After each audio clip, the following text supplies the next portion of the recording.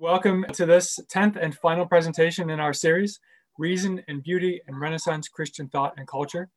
This series has been a follow-up to a previous series on the Middle Ages and has charted a path through key Renaissance thinkers, poets, artists, humanists, and theologians, and how these have pursued both rational and aesthetic pursuits conjointly. And we've been very pleased, as Michael said, to present this as a collaboration with the American Cusanus Society. You can find our previous presentations and previous series on YouTube. And as Michael said, following up from this, we are excited to highlight a short series entitled Eastern Catholic Theology in Action, beginning on Thursdays, September 3rd, and after that on Thursdays at 7 p.m. Central. On September 3rd, Professor Daniel Galadza will be introducing us to liturgical mystagogy. See our website for more details about that. At any point during today's presentation, you can ask a question through the Q&A function at the bottom of your screen, and there will be a moderated Q&A time with our presenter afterward. I would now like to welcome Professor Peter Casarella. Professor Casarella comes to us today from Duke University, where he's newly arrived and will begin teaching systematic theology, world religions, and the global church. Professor Casarella served as director of Latin America, North America Church Concerns Project while at Notre Dame, and founded the Center for World Catholicism and Intercultural Theology at DePaul University. Widely published on a great diversity of areas, Professor Casarella has just this year published a collection of essays entitled Reverberations of the Word, Wounded Beauty in Global Catholicism, as well as a second book, The Whole is Greater Than Its Parts, Ecumenism and Interreligious Encounters in the Age of Pope Francis.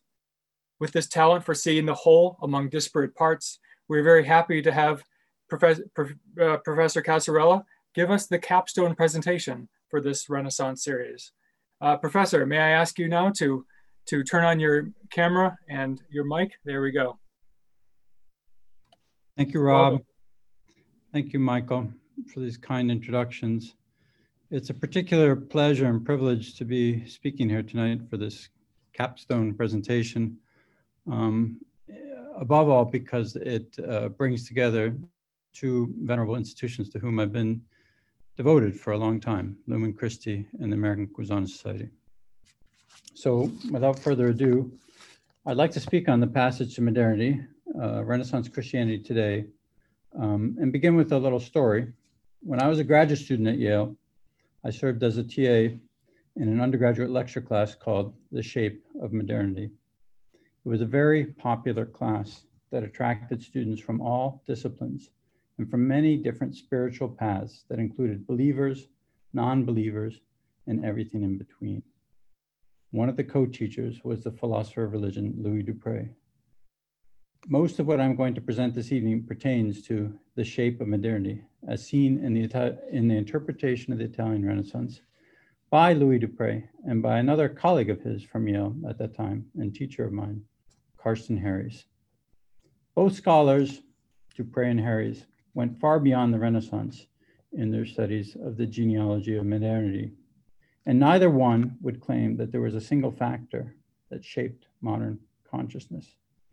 In this brief presentation this evening, I intend to lay bare both the converging and diverging aspects of their two accounts, and also the limits of the frameworks that these two thinkers explored in common.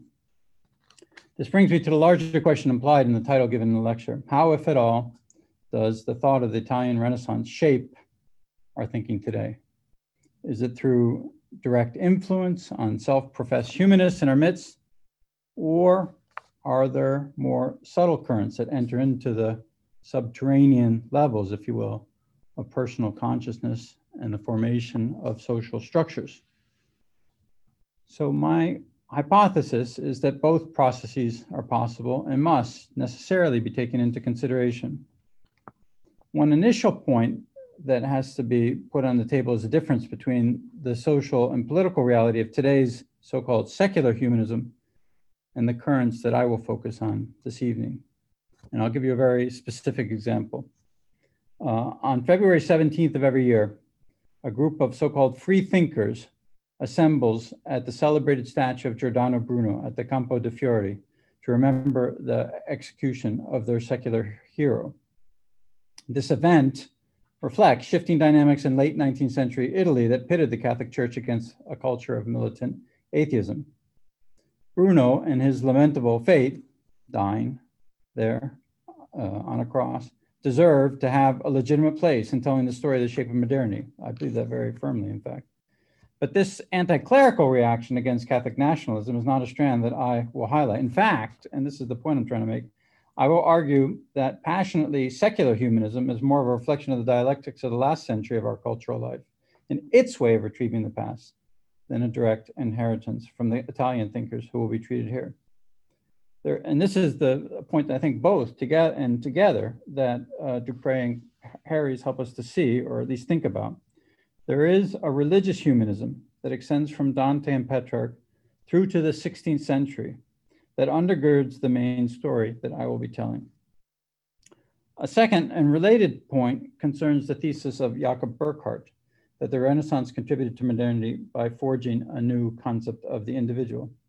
This thesis ignores earlier renaissances, going back to the New Testament, the Fathers, the Carolingian revival in the 12th century, earlier renaissances that highlighted the eminent dignity of the human person, as well as the relational and social strand of Italian humanism itself. The modern individual does come into a new profile during the Italian Renaissance, but not necessarily in terms of the greatness of the solitary individual as exalted by Burckhardt, who after all was Friedrich Nietzsche's pessimistically conservative, but equally hyper-modernist interlocutor in 19th century Basel. So what I'm going to call Burckhardt's not Erasmian, but neo-Erasmian Renaissance is another century-old relic that needs to be read and then abandoned. I should probably at this point share the screen. So let me just get a little bit of orientation before we get into the details of the two interpretations. An openness to transcendence, or to an infinite measure of human daily existence, is not only the new discovery of the Renaissance I would like to highlight. Both Dupré and Harries praise Italian humanists for their new perspective on the reality of perspective itself. Truth is approached perspectively, as we will see when we examine Nicholas of Cusa's On the Vision of God. In a similar vein, however, and this becomes the main question that I want to pose for our group tonight, Friedrich Nietzsche in The Gay Science writes, "We contemplatives are those who continually fashion something that had not been there before. The whole eternally growing world of valuations, colors, accents, perspectives, scales, affirmations, and negations. Whatever has value in our world now does not have value in itself according to its nature. Nature is always a value less. Nature is always value less, but has been given value at some time as a present. And it was we who gave and bestowed it. Only we have created the world that concerns man." End of quote, Gay Science Tier 1. So the point is that humanist perspectivalism, in a sense, might be seen as a precursor to this Nietzschean perspectivalism. But in a word, it's not as radically subjectivist as its Nietzschean cousin. The Italian humanist does not aim to devalue all valuations, the famous Umwerten aller Werten that Nietzsche proposed with that double meaning of de and re-valuation. The Italian humanist charts a different, less subjectivistic course for modern life. Human creativity and openness to new perspectives are seen as an image of an omniscient, and here we get into the particularly Cusan aspect, all-seeing and omniperspectival God, who anchors the contingency of life and helps to forge new human horizons of experience that will sustain and in fact nurture communal life. And thinking about this quote unquote vision that emanates from God's infinity, we will also ask about the imposition of European cultural heritage that was taking place in the New World at the same time as the forging of a new openness to cultural perspectivalism. Toward the end of the presentation, I'll raise an important and timely question about the decolonial reading of the religious humanism that emerges from the historical theses advocated by Dupré and Harries. So I start with Harries, and in particular his work, which I think lays this all out in more detail than I can go into this evening, Infinity and Perspective. But let me start again with something personal, since that might give us some orientation. Karsten Harries, for those of us who knew him well, was an expert on Cusanus, but was also an expert on Heidegger. And he regularly taught graduate seminars, if not on Heidegger, but with very Heideggerian themes. And one thing he brought to my attention that I think is important for this discussion this evening is that Heidegger, in his masterwork, Being in Time, gave very little attention to the concept of the infinite. The analysis of the situatedness of Dasein in the world left very little room for the openness to the infinite. Temporalizing actualizes our situatedness, our being there, or Dasein, and the category of the infinite plays a positive role only in as much as, for example, in one place, he says that infinite time has to be considered, but only with respect to the temporalizing of a non-finite time out of our own finitude. So Harry brought that to my attention at a time that I was, for good or ill, very steeped in Heideggerian thought, and kind of opened a door. And in that door comes Nicholas of Cusa. So enter Nicholas of Cusa, a speculative theologian who embeds the thought of the infinite into the very process of thinking itself. Cusanus affirms finitude in a manner that could be likened to the analysis of Heidegger, with his emphasis on learned ignorance and limits, and does that through the very dialectics of learned ignorance. But Cusanus considers openness to the infinite, and I don't mean just the mathematical infinite, to be crucial to understanding the world and the place of a rational being in it. So this book that I've highlighted here, the 2001 work, Infinity and Perspective, is an exploration of the theme, is an exploration of this theme through many thinkers, not just Cusanus. Cusanus stands at the threshold of the idea of an infinite universe, one that calls into question the Aristotelian finitude of natural locomotion.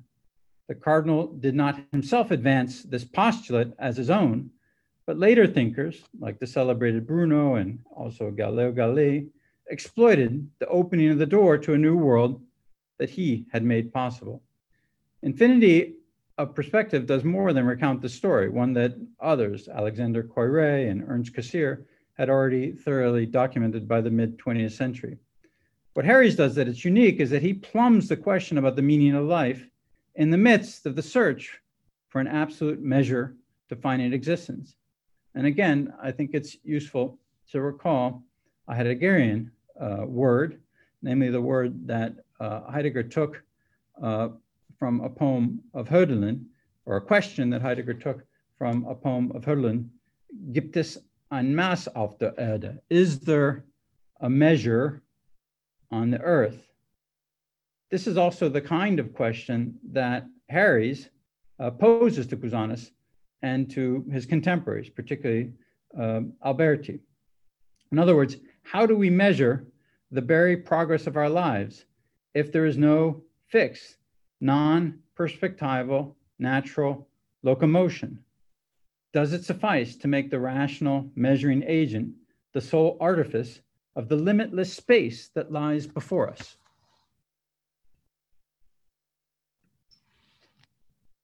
So one of the chapters of Infinity and Perspective is dedicated to the way in which Renaissance thinkers, particularly Leon Battista Alberti, here there's an image from his On Painting, a manuscript that Cusanus seems to have owned, and Cusanus recover the dictum of Protagoras, man is the measure. Harries reminds us of Alberti's defense of Protagoras. And he says in On Painting 55, Alberti says, since man is the thing best known to man, perhaps Protagoras by stating that man is the mode and measure of all things, meant that all the accidents of things are known through comparison to the accidents of man. Now, what's critical here is that both Plato and Aristotle rebuked Protagoras for this dictum. So how did this dictum then find new followers in Quattrocento Italy? Why did this reversal of fortune take place? And why did it take place in this place and at this time? And there's a story I can't go into here. Maybe someone here knows it better than I do, but whether Nicholas of Cusa actually met Alberti during his stay in Padua, there's no documentation for it, but needless to say, Harries, including in one of the articles that he published on this theme, proffers the hypothesis they could have met. But that's neither here nor there. We know that the important point is that Cusanus had access to this line of thinking and in fact reiterates it. Now, it's too simple to point to an accommodation by the humanists to new modes of engineering, although this is clearly a factor, and it's something that Il Kim highlighted in his wonderful lecture on Alberti. Both Alberti and Cusanus, and this is the line that I think Harries wants us to consider, both Alberti and Cusanus were dedicated to the principle of visible form, what Alberti terms la più grassa Minerva, the goddess Minerva, understood as being the fatter one. So basically, that's a rewriting of something that had been said somewhat dismissively, I think, by Cicero, to mean that there has to be consideration of something beyond mathematical measure or form in its incarnation in the material and visible world. So both Cusanus and even more adamantly Alberti are defenders of la più grassa Minerva, or defenders of the aesthetics of the Protagorean principle, not just its mechanics. So Plato, Harries continues, had criticized Protagoras for confusing perceiving with knowing. Cusanus and Alberti do not assume that what you see with your material eyes is the real as such. Only God has such certainty of knowledge. But they were both dedicated to the revindication of perception as a way of knowing, a point that Aristotle himself had affirmed against Platonic idealism. Man is, according to Cusanus, and this is a point that, again, that Harries underscores in Infinity and Perspective, a second God. This is a somewhat ambiguous term, maybe more so for Cusanus than even for Alberti. But that gets us into the realm that we now have to consider. What aspect of the all-knowing divine creativity is then imparted to the human knower through this new emphasis on perspective? So I turn now, after that brief consideration of Infinity and Perspective, to the interpretation of Quattrocento by Louis Dupré. Dupré's definitive treatment of the origins of modern culture spanned 3 books and 20 years. Passage to Modernity, first edition, 1993, Enlightenment and the Intellectual Origins of Modern Culture, 2005, and The Quest of the Absolute. That was not with Yale Press, but with Notre Dame Press in 2013. The treatment of Italian humanism occupies a central place in the first volume and was also treated in a more succinct form in the Erasmus lectures that he delivered in the academic year 2005-2006 at Notre Dame. And I'll give a little bit more emphasis on the second version, although there's not much difference between them. In the Erasmus lectures, however, he begins to explain for the first time why the framing of the problem of modernity still matters in an age that defines itself as postmodern. And we can get into that. It's not an important point for my lecture tonight about his kind of low estimation of the term postmodern. But the important point I want to make before turning to what he has to say about humanism itself, well, it's twofold. First, that there's these 3 stages, Renaissance humanism, the Enlightenment of the 18th century, and then 19th century Romanticism. And you could, to borrow a phrase from Taylor, even see them as kind of ratchets. That the advances made towards a modern culture that take place in Renaissance humanism are the condition for the possibility of Enlightenment, and Enlightenment for the condition for the possibility of Romanticism. But it's not a question of linear progress that he wants to highlight. It's more a question of how I want to say that some elements of the original problem as inherited in Renaissance humanism, particularly Italian humanism, then become reiterated or reframed or reconfigured in the later developments. And in fact, that's not the main point I'm going to develop this evening, but you can see a great deal of continuity in the way he approaches the problem. The second point I want to make is that the word passage in the title of 1993 is critical. And in the bibliography, I'll provide you a citation of the published dissertation of Elizabeth Bryant, who considers not the word passage, but the word epoch and epochal transition with the same kind of perspective as Harries and Dupré, she having written her dissertation under Harries. But passage is critical to the entire project of genealogy as envisaged by Dupré. It portrays the way in which Dupré is and is not a genealogist of the let's just say of the postmodern ilk. Above all, Dupré wishes to highlight, and here he borrows the phrase from Charles Trinkaus, the humanist counter-nominalism, a humanism that emerged in Southern Europe and that thinks about rhetoric as the horizon of the infinite. Dupré also refers to this development as a road not taken by the end of the Quattrocento, when the Western European self-understanding was on the brink of being overtaken by Reformation anti-humanism, although Torrance Kirby gave a nice counter-argument to that just recently in the series, and Cartesian rationalism. His main point is that, as you see in the subtitle for the first book, is that we need to explore the hermeneutics of the real and the hermeneutics of human fabrication, the hermeneutics of nature and culture, not just in the passage to modernity through the 15th and early 16th century, but at every stage of the game.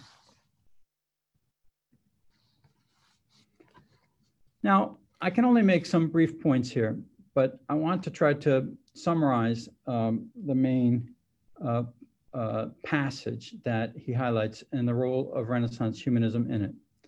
I think what Dupré wants to say about Plato and his followers is that you have not so much the defense in Plato of a substantial form that stands over and above and beyond the finite visible realm, but as we begin to see already in the interpretation of Harries, you have, as the Greek word eidos itself suggests, you have a look, you have a vision. Not quite the postmodern perspective that we talked about at the outset, but certainly a way into through visibility and through appearance.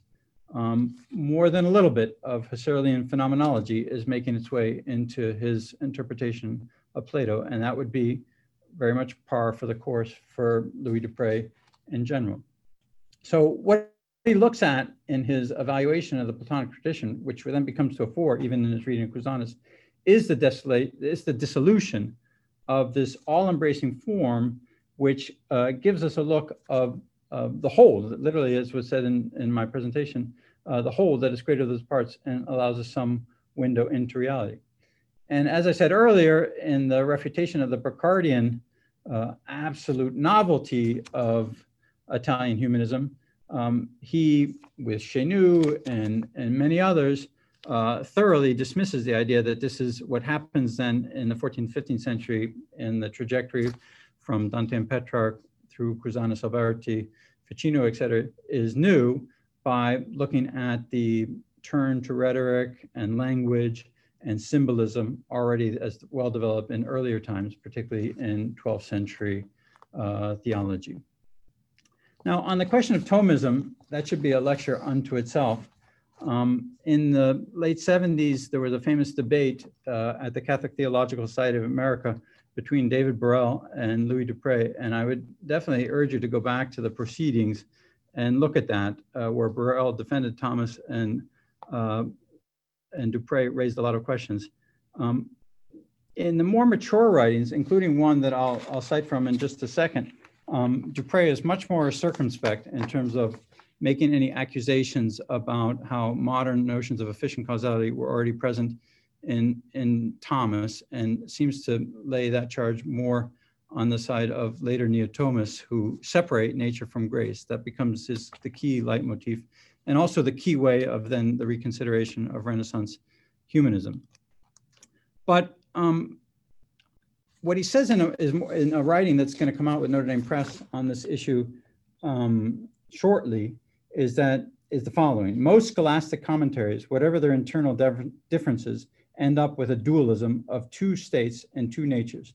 Aquinas's position is ambiguous. The idea of a natural desire has mostly disappeared from modern philosophy.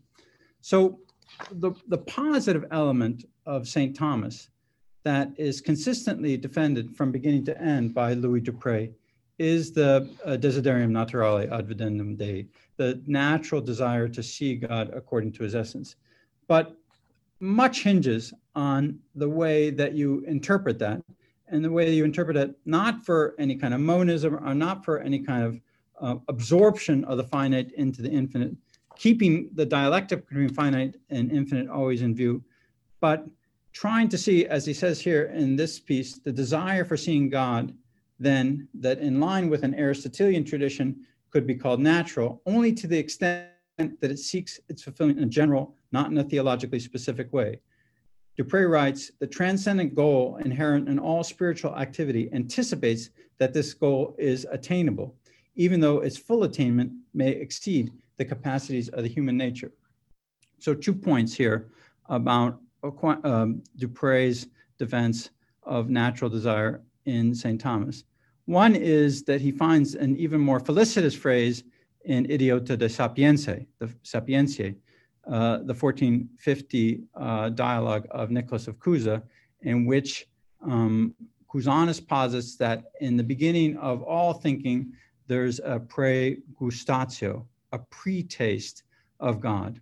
And he finds that terminology in the dialectics of pregustatio in the mid-15th century Cusan formulation exactly hits the right balance between marking a distinction between the natural and the supernatural, and seeing the élan vital, the dynamism of the human spirit that moves us towards the infinite. And so let me just end with that. There's so much more that could be said about the role that Thomism could and might not play in terms of the restoration of the problems that were then later addressed by Renaissance humanism. The main culprit is what he calls nominalism. And I don't have time to go into the specifics of what he calls the assault that came from the nominalists. He does acknowledge that with Occam and the turn to language, he never defends what you call the theory of terms in Occam, but turn to language, you have an insight that is then later refined by Renaissance humanists. There's the term also from Idiota de Sapientia, theologia sermocinalis, which is hard to translate, a word-related theology, for lack of a better term, that testifies to this. But what I want to emphasize here is that nominalism is something much bigger than Occam.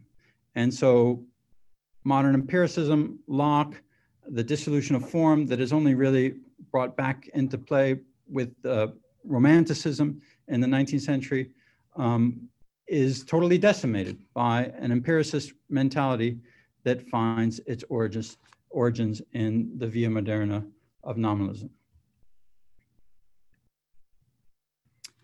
So I turn now to something positive, and I turn now to something positive that seeks to bring back the right balance between the finite and the infinite, right balance between nature and grace. Oh, and the last, I skipped over a point, and I'll just mention it, and we can bring it up later in discussion, is what was the role of Henri de Lubac in all this? Since he had dealt more directly with some of the medieval traditions on this question. And the answer is that Dupré was very, very cognizant and indebted to de Lubac's breakthrough there, but we'll leave that for further discussion. Okay, so De Visione Dei of 1453, here you have the manuscript from Cusanus's own collection in the so-called Hospital in Cuse. becomes a kind of centrifugal point for Dupré for beginning to see how there was a path not taken in Renaissance humanism. Now, let me make a general point and then try to get us situated into the text on the vision of God. Dupré, in general, in the passage, makes the point, and I think it's a very powerful point, is that it's not, if we wanted to learn something from pre-modernity, in particular from Renaissance humanism, it's not, we have to make a distinction between form and content. And what he sees as valuable in Cusanus or in a Ficino or even in some of the early modern spiritual writers who he treats in that book, above all, Ignatius of Loyola, is the pre-modern spiritual content. And he's very clear. In this case, he's diametrically opposed to Burckhardt. He's very clear on the medieval spirituality as being the guiding force that allows us to see some new insights and learn more about our modernity in these authors. And so here's a picture of the Benedictine Abbey of Tegernsee, and I want to remind us that Nicholas of Cusa was accused of an overly intellectualist approach to the mystical life in his own lifetime by Vincent of Augsbach, the Carthusian. And the abbot of this particular monastery in correspondence asked Cusanus to reply, and that was one of the starting points for the writing of On the Vision of God. So there's a kind of Benedictine or monastic spiritual content that is coupled with a form, a new modern perspectival way of looking at God and the world in this text that makes it inviting and important for our analysis. Now, Dupré, and there's another debate that some people in our group might want to go into of how the new French phenomenology has treated this text. And I'll just mention that and leave that to the side. And I'm not going to go into the ins and outs of that debate. But this text has found a revival in the last 5 or 7 years, precisely because of the interest taken in it by Jean-Luc Marion, Emmanuel Falk, and people close to them, including myself. But let me just remind you of the 3 visual aids that Cusanus uses in the text to speak about how, about visio Dei. So visio Dei, both a subjective and objective genitive, hearkening back to a principle that Dupré himself posits as coming from Plotinus, although a more approximate source that I've argued elsewhere is important, is Eckhart's "the eye with which I see God is the eye with which God sees me." So how is there a union of perspectives, God's perspective and ours in the eye? So these are 3 of the more celebrated images in the text itself that allow us to think about that. One was an actual self-portrait of Roger van der Weyden that you see in the first image. This is a recreated image of the self-portrait that Cusanus himself would have known, now in a tapestry, in which, as you follow the eye, it follows you. So that's the image of the omnivoyant eye. Then a 15th century artistic depiction of the Veil of Veronica, contemplating the face of God, is also contemplating the face of Christ. Don't have much time to go into the soteriology of Cusanus, but it's a key theme. And the relationship between the philosophy perspective and the Christocentric theology, of course, then comes to the center of Dupré's reading of De Visione Dei. And then finally, the complex image that is discussed in the preface, this is just a modern day evocation of monks processing with an image. And this, particularly in Falk's reading, is highlighted and celebrated. Monks are walking back and forth with one of these omnivoyant icons and are able to look at and be looked upon by the omnivoyant eye of God as they process past one another in a liturgical procession. And in some of the readings, to enhance the more communal view, there is allusion to a brief mention in the text of the exchanging of glances and even of knowledge through this processing icon and this moving vision of God. So the dynamics of the text focus on the relationship between God's eye with which he sees us and our eye with which we see God. So with that kind of basic background in mind, let me now walk through in the spirit of Dupré. I'm not going to stick literally to everything he said, although I have some text that I could share with you. In the spirit of Dupré, let me go through how there is a new understanding of the relationship of nature and grace with a modern form, but medieval spiritual content that is presented for view in this image-laden text.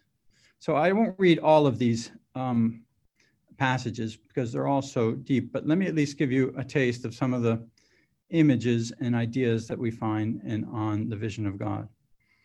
So here in chapter 6, Cusanus says, this truth is signified by this contracted shadow-like image. In this way then, O Lord, and remember, this is in the spirit of Anselm's Proslogion, a meditative text. It was given to the monks at Tegernsee so they could not just read it and think about it, but they could pray over it. This truth is signified by this contracted shadow-like image. In this way then, O Lord, I apprehend that your face precedes every form of a face and is the exemplar and truth of all faces, and that all faces are images of your face, which cannot be contracted and cannot be participated in.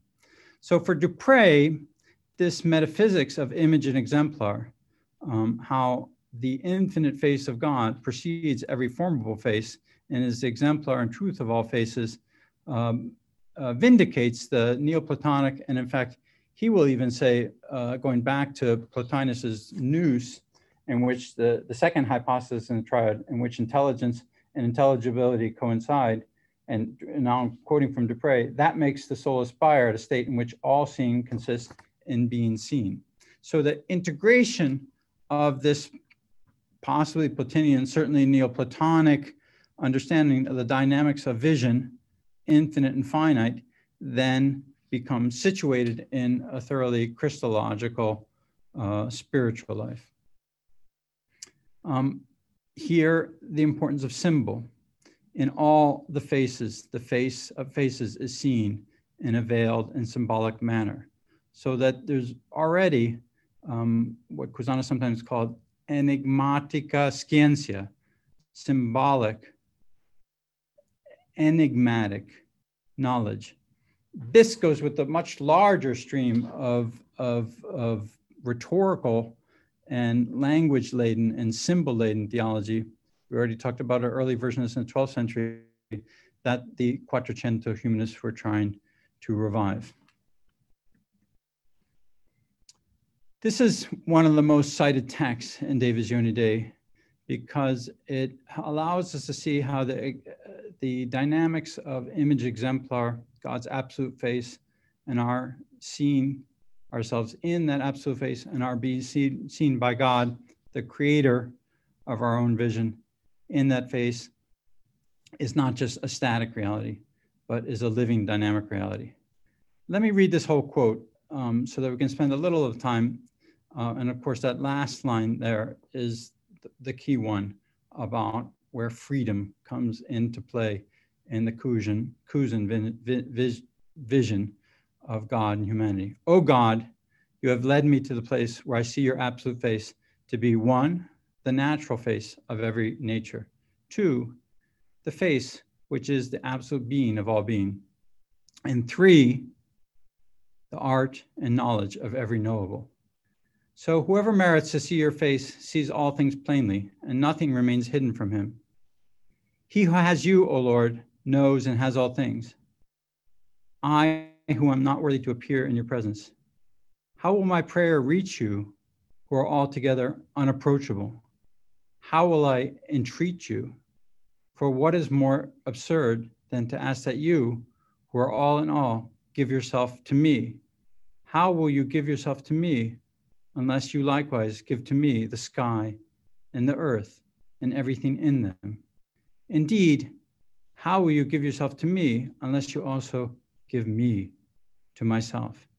And while I am quietly reflecting in this manner, you, O Lord, answer me in my heart with the words, sic tu tuus et ego sum.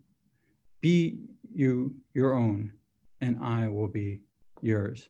So this is a very important passage and allows us to see the point of intersection between the vision and interpretations of Harries and Dupré. Harries not explicitly affirming the religious side of humanism, although acknowledging its historical importance, and Dupré explicitly affirming it, but both see a new movement towards human freedom and human affirmation understood against the horizon of the infinite, and particularly understood against the dynamism of the Cusan understanding of human creativity, which is a creativity that comes from and is wholly given by God. Be your own, and I will be yours, is the locution that the Lord gives to the monk, to the aspirant, to the soul who's seeking to know God and be loved by God. But you might say that that's kind of just a mysticism of fusion, but in fact it's not, because with the wall of paradise, a very interesting metaphor right in chapter 13 in the middle of De Visione Dei, he returns to the theme of learned ignorance and how neither ratio, discursive reasoning, nor intellectus, which is the mind's eye, can ever on its own transcend except through a leap that is initiated by God. I didn't use the Kierkegaardian phrase, but there's something there of that. Moreover, I do not know how to name you because I do not know who you are. And if someone tells me that you are named by this or that name, then by virtue of the fact that he names, I know that this is not your name. For the limit of every mode of signification that belongs to names is the wall beyond which I see you. And if anyone expresses any concept whereby you can be conceived, I know that this concept is not a concept of you. For every concept reaches limit at the wall of paradise. So it's not, even though the last passage could be understood as a kind of one with mysticism of interior union, it's actually not working in that way for Cusanus. It's a mysticism to move beyond the self-propelled dynamics of the human soul to be received by God. And then just a little bit about the Christology, which is a very prominent part in the latter chapters of the treatise. I see you, O good Jesus, on the inner side of the wall of humanity. So the very important, often overlooked because he's so Neoplatonic, the very important role of the human nature of Christ in Cusanus's Christology and all the aspects like Ludolf of Saxony's dynamics, all the aspects of imaging the crucified Christ, you saw that in the Veil of Veronica image I gave you at the beginning, do come into play here because the two natures of Christ in their hypostatic union straddle the wall of paradise. Now, I wanted to return to Harries for a minute, and we can kind of slowly come to an end, certainly an end of the consideration of De Visione Dei. For Harries, there was an aesthetic moment in his lifting up of the vision of Alberti on the importance of human perspective. And I think that beauty for Harries signifies this kind of interaction between the finite and the infinite. In Dupré's reading, he's much more open to seeing the face of Christ, the humanity of Christ, even in its suffering for the sake of the redemption of all humanity. In Dupré's reading, it's much more plainly that of medieval Christianity. But there's this curious image in De Visione Dei, one that's repeated in sermons and used by Cusanus a lot, that makes us think that he was trying to be a follower of Alberti in a theological mode. And I want to end my reading of De Visione Dei with the image of God the painter, because it brings together rather perfectly, I think, the mutuality and the perspectives of Harries and Dupré. You created us as if you were a painter who mixes different colors in order at length to be able to paint himself, to the end that he may have an image of himself wherein he himself may take delight, and his artistry may find rest. Although the divine painter is one and is not multipliable, he can nevertheless be multiplied in the way in which this is possible. In other words, in a very close likeness. However, he makes many figures because the likeness of his infinite power cannot be unfolded in the most perfect way, only in many figures, and all intellectual spirits are useful to each intellectual spirit. Now, unless they were countless, you, O infinite God, could not be known in the best way possible. For each intellectual spirit sees in you, my God, something without which the others, unless it were revealed to them, could not in the best possible manner attain unto you, their God. Full of love, the spirits reveal to one another their respective secrets, and as a result, their knowledge of the one who is loved and their desire for him is increased, and the sweetness of their joy is aflame. So what begins as a merely aesthetic image and is a valorization of this emphasis on color and visibility and the movement in a mathematical and perspectival way into a fuller dimension, la più grassa Minerva, is actually for Cusanus a goad to thinking about a union beyond intellectual union, beyond a kind of crossing of the finite with the infinite in terms of a mathematical knowledge to being loved by God.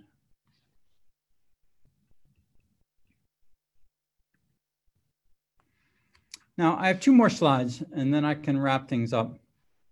And these slides are trying to just open up some new kinds of questions, questions that I think were only partly answered by the perspectives of Dupré and Harries, and questions that are not only more relevant and actual today, but are very important for us to ask.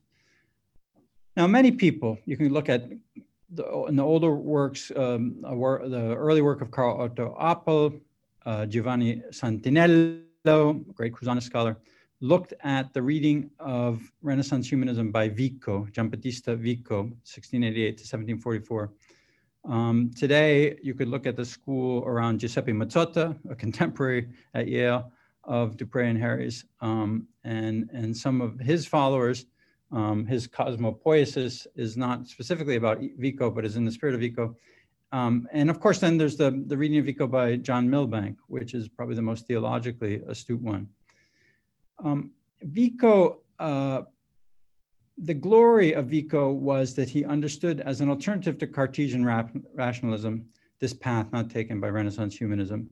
And in his many writings, starting with his De Antiquissima Italorum Sapientia on the most ancient wisdom of the Italians, glorified this poetic theology in the way that both Harries and Dupré did, and I would as well.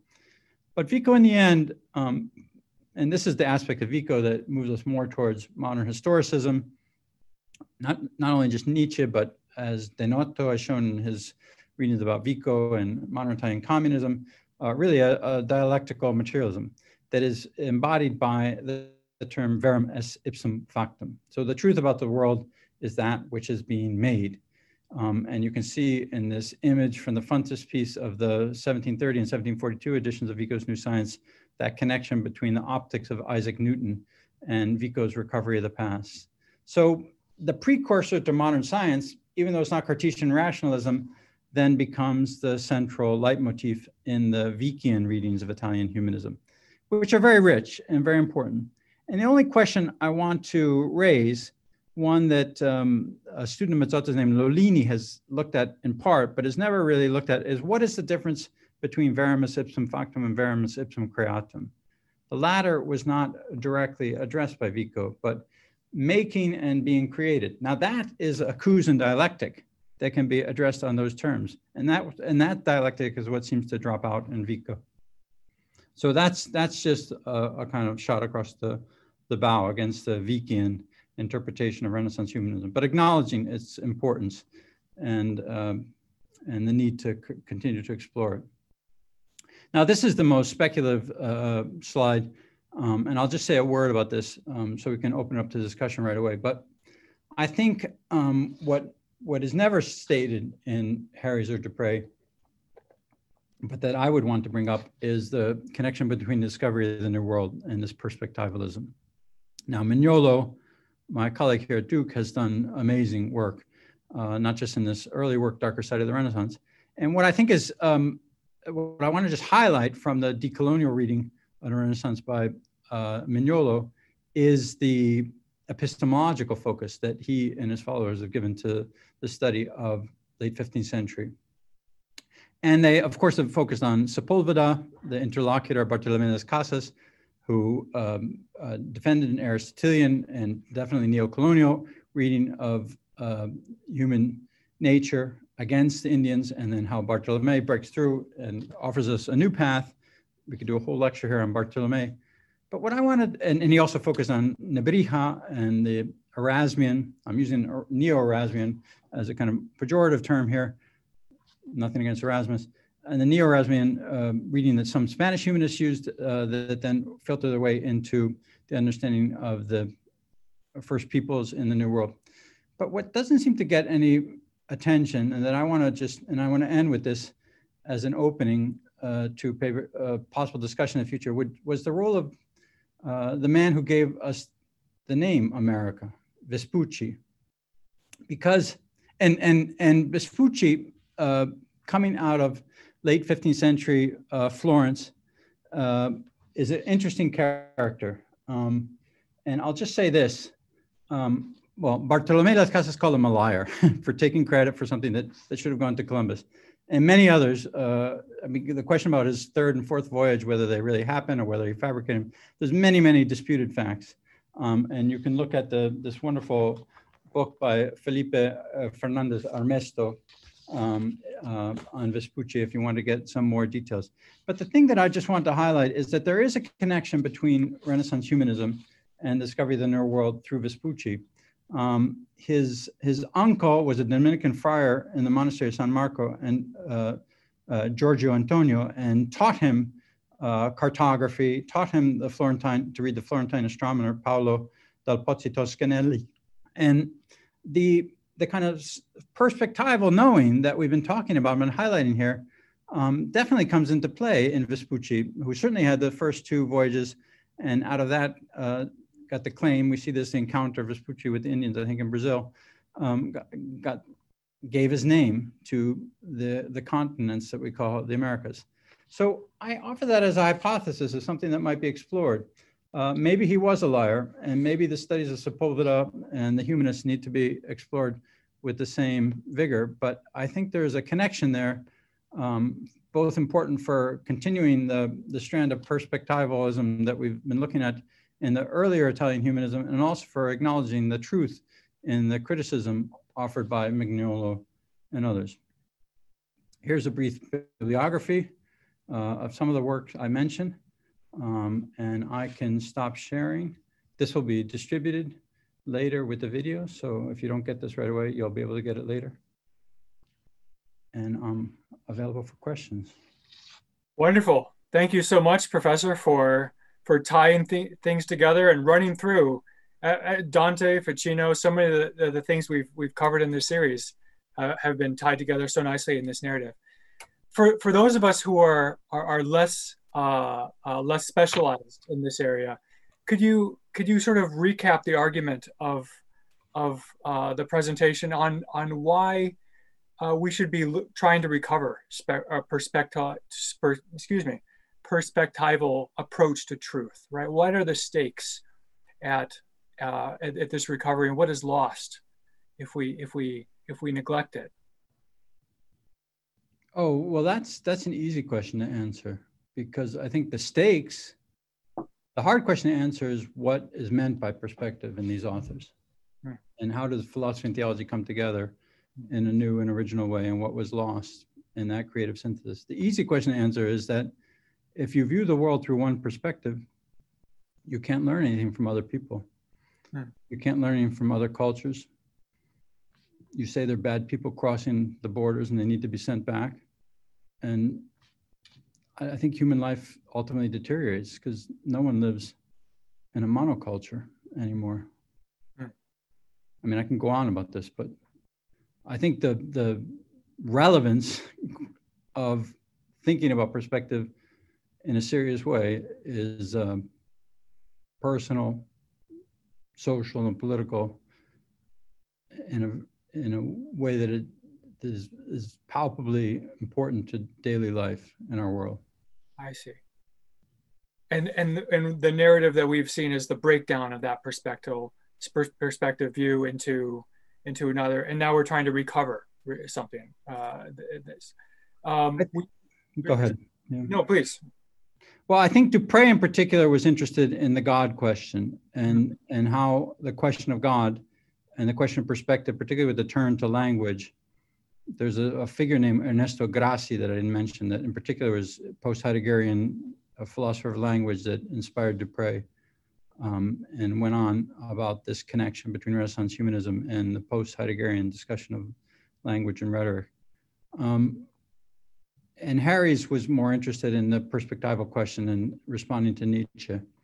But they both, in I think complementary way, tried to show that there was something there that is not obvious or self-evident that would provoke us to think in a new way about perspective. And what I tried to do at the end was to show that even though they didn't deal with all the social and political problems we have today, like the Neo-Vickian view, which sometimes becomes very political, or the decolonial view, which is obviously political, that there's a conversation to be had about Italian humanism in their view and its legacy. Thank you. And we've had several comments, questions about Cusa and about his idea of perception. Sean asked, you mentioned that we find in Cusanus a renewed appreciation for the role played by perception in calling attention to the human being as imago Dei. Does this mean that Cusa is appreciating material perception in a bold new way? Or is he still using material perception, that is, for example, looking at the Veronica icon of Christ, as an analogy for higher levels of perception? Thank you, Sean, for that important question. I hope you're not disappointed if I say both, because it's certainly both. On the first point, I would point to the sermon. I'm sure Sean knows it, Tota Pulchra S, Sermon 243 of 1456, just written just 3 years. It's sometimes even referred to as Sermon Dei Pulchritudine, which includes a lot of Albertist, but not Alberti, but Albert the Great Albertist, meditations on beauty or pulchritude in an image exemplar fashion. But I think Harries, this is something I learned from Harries and that I want to also defend. Harries sees a direct line of continuity between La più grassa Minerva and Cusanus. And Cusanus's speculation on color has not received as much attention. You see a little bit in the carbuncle. If you know the carbuncle is like a gem, like a ruby that he uses an image for divine light infusing the world in a sense of creating a symbol of God in all the world. In the 1460 Deli non aliud, you see some colored images and reflections on the colorfulness of images in Cusanus, but not nearly enough attention has been paid to it. So both of those strands are there, what you might call the Aristotelian and the Platonic, and they're mixed together in a new way. But it's a good and important question. Right on this topic, Noah asked a question also on Cusanus. Can you talk about why Cusanus's understanding of perspective and his discussion of omnivoyance is or is not analogical?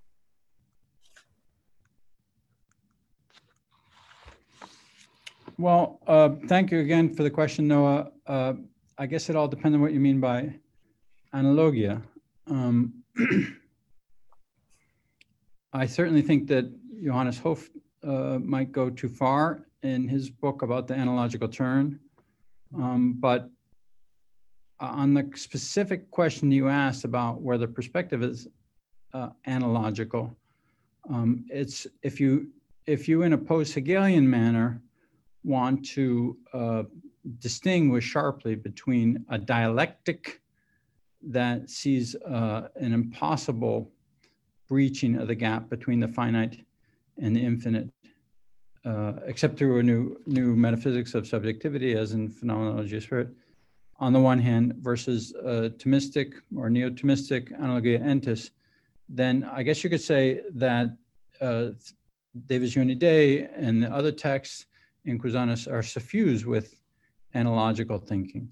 I mean, they're all oriented towards union. And even Harries, kind of the non-believer in this dialogue, emphasizes that the Imago Dei perspectivalism of Cusanus is there to show us a new path to something that Plato already hints at in the Republic, of the mind as a seeker of unity.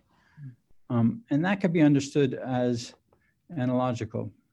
I mean, one of the great defenders of the analogical reading of Cusanus is von Balthasar, who wrote extensively about this and even saw the full form, Vollgestalt was the term used, of analogical thinking in the Cusan dialectics of transcendence and immanence. But then you're presented with the wall of paradise, and the intellect doesn't get over the wall of paradise except through grace. That's not modern post-Kierkegaardian fideism, but it's something that the analogical thinkers of the Middle Ages did not contemplate in those terms. And so there's a big debate in Cusanus scholarship. The Latin American readers coming out of Buenos Aires and Chile are very anti-analogical, and some of the English-speaking readers are very, going back to Hopkins, are very pro-analogical. The truth of the matter is that Cusanus seldom uses the word analogia, and certainly didn't write a treatise on the analogia entis. So I assume that the debate will go on. Thank you. And we have two questions about influence on, or perhaps intellectual predecessors of Cusanus. First one is from Michael. Was Cusanus influenced by Bonaventure's eternal art as a fixed yet condescending perspective, apart from the coincidence of opposites? Yes, I wrote a piece on that, but it's in Spanish. I can send it to you if you email me, and if you read Spanish. What's the title of the piece? Excuse me? What's the title of it? I frankly don't remember. I wrote it a long time ago, but it was on the image exemplar relationship in Cusanus. I mean, already von Steenbergen, in a very early biography from, I don't know, 1920s, 1930s, had said that Cusanus read in his youth, like 17 or 18, before he even goes to Southern Germany for his first year of his university studies, read Itinerarium Mentis in Deum.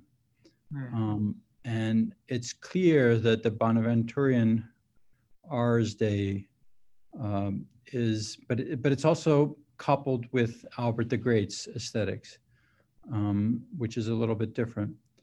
But like for example, there's a hint of what we're calling kind of creativity in Italian humanism already in the reading of the De Musica of St. Augustine by St. Bonaventure. Because and I wrote another piece about that, but when Bonaventure reads the chapter 6 of the De Musica, he adds artistic numbers to the other kinds of numbers. That's a very complicated story about poetic meter in the De Musica, but he adds artistic numbers. And Bonaventure, of course, is in Paris as cathedrals are being built. Julian of Spire is inventing polyphony in the Couvent des Cordeliers in Paris. Bonaventure is surrounded by art and concrete beauty. And so he had that insight. Cusanus probably went to Paris and saw those 2 centuries later. But there's definitely a Bonaventurian spirit. So others have written about that, and I've tried to affirm that as well. You mentioned the relationship of Eckhart. Briefly, we have a question from Robert on the relationship of Eckhart to Cusanus. Robert writes, if Cusanus learned from Eckhart, do you think that Eckhart anticipates Cusanus's perspectivalism? Oh, yes. And in fact, my contribution to the debate between Marion and Falk makes a lot of that point. So it's very well documented that Cusanus didn't have all the writings of Eckhart. Well, this is a complicated story, but let me try to make it simple. In as much as anything regarding the legacy of Eckhart can be made simple. Cusanus had access to Latin sermons of Eckhart, starting with Don Duclos, many other people have written about, and then there's even a new German dissertation that goes through all of the annotations by Cusanus and Eckhart manuscripts and studies them very carefully. So there's no doubt that Cusanus knew Eckhart. What happens is that after the publication of Unlearned Ignorance, John Wenck condemns Cusanus as an Burckhartian. And so the thesis I've tried to develop is in the later writing, the post, and that's called and then Cusanus writes, we know this because Cusanus writes an apology for learned ignorance, defending himself against the charge that he's Burckhartian and trying to say that he didn't really defend the kind of Burckhartianism that was attributed to him, the heretical Burckhartianism. So then you have to look at the trial of Eckhart and what Cusanus knew about that. And I think Cusanus, being a lawyer by training, not a philosopher by training, makes that case, but not surprisingly, references to Eckhart, explicit reference to Eckhart, drop out after that point in his writings, and it becomes more of a subterranean force. But to complicate matters more, I mean, he also knew Dietrich of Freiburg, he knew the whole Rhineland school of mysticism. So it's not just Eckhart, but it's the whole Rhineland school of thinking about the internal dynamics of the soul and its union with God that are influencing him. Thank you. And at the beginning of your presentation, you talked about both the direct influence, but also the subterranean influence that Renaissance humanism might be having for us today. We have some questions on the ethical implications of this kind of Cusanus style perspectivalism. William asks, could you expand on what you see as the role of practice in view of this perspectivalism? And do you see Spinoza as a figure that is important to grapple with in coming to terms with these problems of modernity? Also, could we find in practice or even ethics a new sense of realism where we view nature as something that conditions us and thereby contains a value independent of human valuation? Quite a lot there. I like the question. A lot to think about. Ethics of Renaissance humanism was already put on the table with the early studies of Walla by Nancy Stroiver. And then you have the whole question about Walla's ethics. Walla and Cusanus knew each other, and the ethics of Cusanus are different from that of Walla. But I mean, the question of ethics was very much in the air, and that's something that does need to be thematized more broadly by the Cusanus crowd. I would affirm what was said about Spinoza. I mean, Spinoza gets a bad rap in all this, but even Hopkins, who has a very conservative view of Cusanus in some ways, always said that the God-infused thought of Spinoza was a kind of successor to Cusanus's understanding of the infinite. And there's some parallels there. And then thirdly, you asked about a new realism. Yeah, I guess that's the line that I want to take. I want to, at some point, bring together what I said here about Cusa and Alberti, seen through the lens of these two teachers of mine, with all the research being done on late medieval studies of the common good, going back to the person who wrote the first treatise De Bono Communi, Remigio de Girolamo. I think that is a connection that can be explored and would have to be also brought together with the later reflections that I offered vis-a-vis Pucci and decolonial criticism. So I don't think I've given you a concrete answer. I've laid out more a series of academic inquiries. And so you can fault me for that, but I do find these questions fascinating, and I thank you for them. Well, I think we're running up against our time. Professor, thank you. This has been a very rich analysis of a lot of the presentations, a lot of the content we've already seen in previous presentations now brought together a nice, very dense and robust package for us.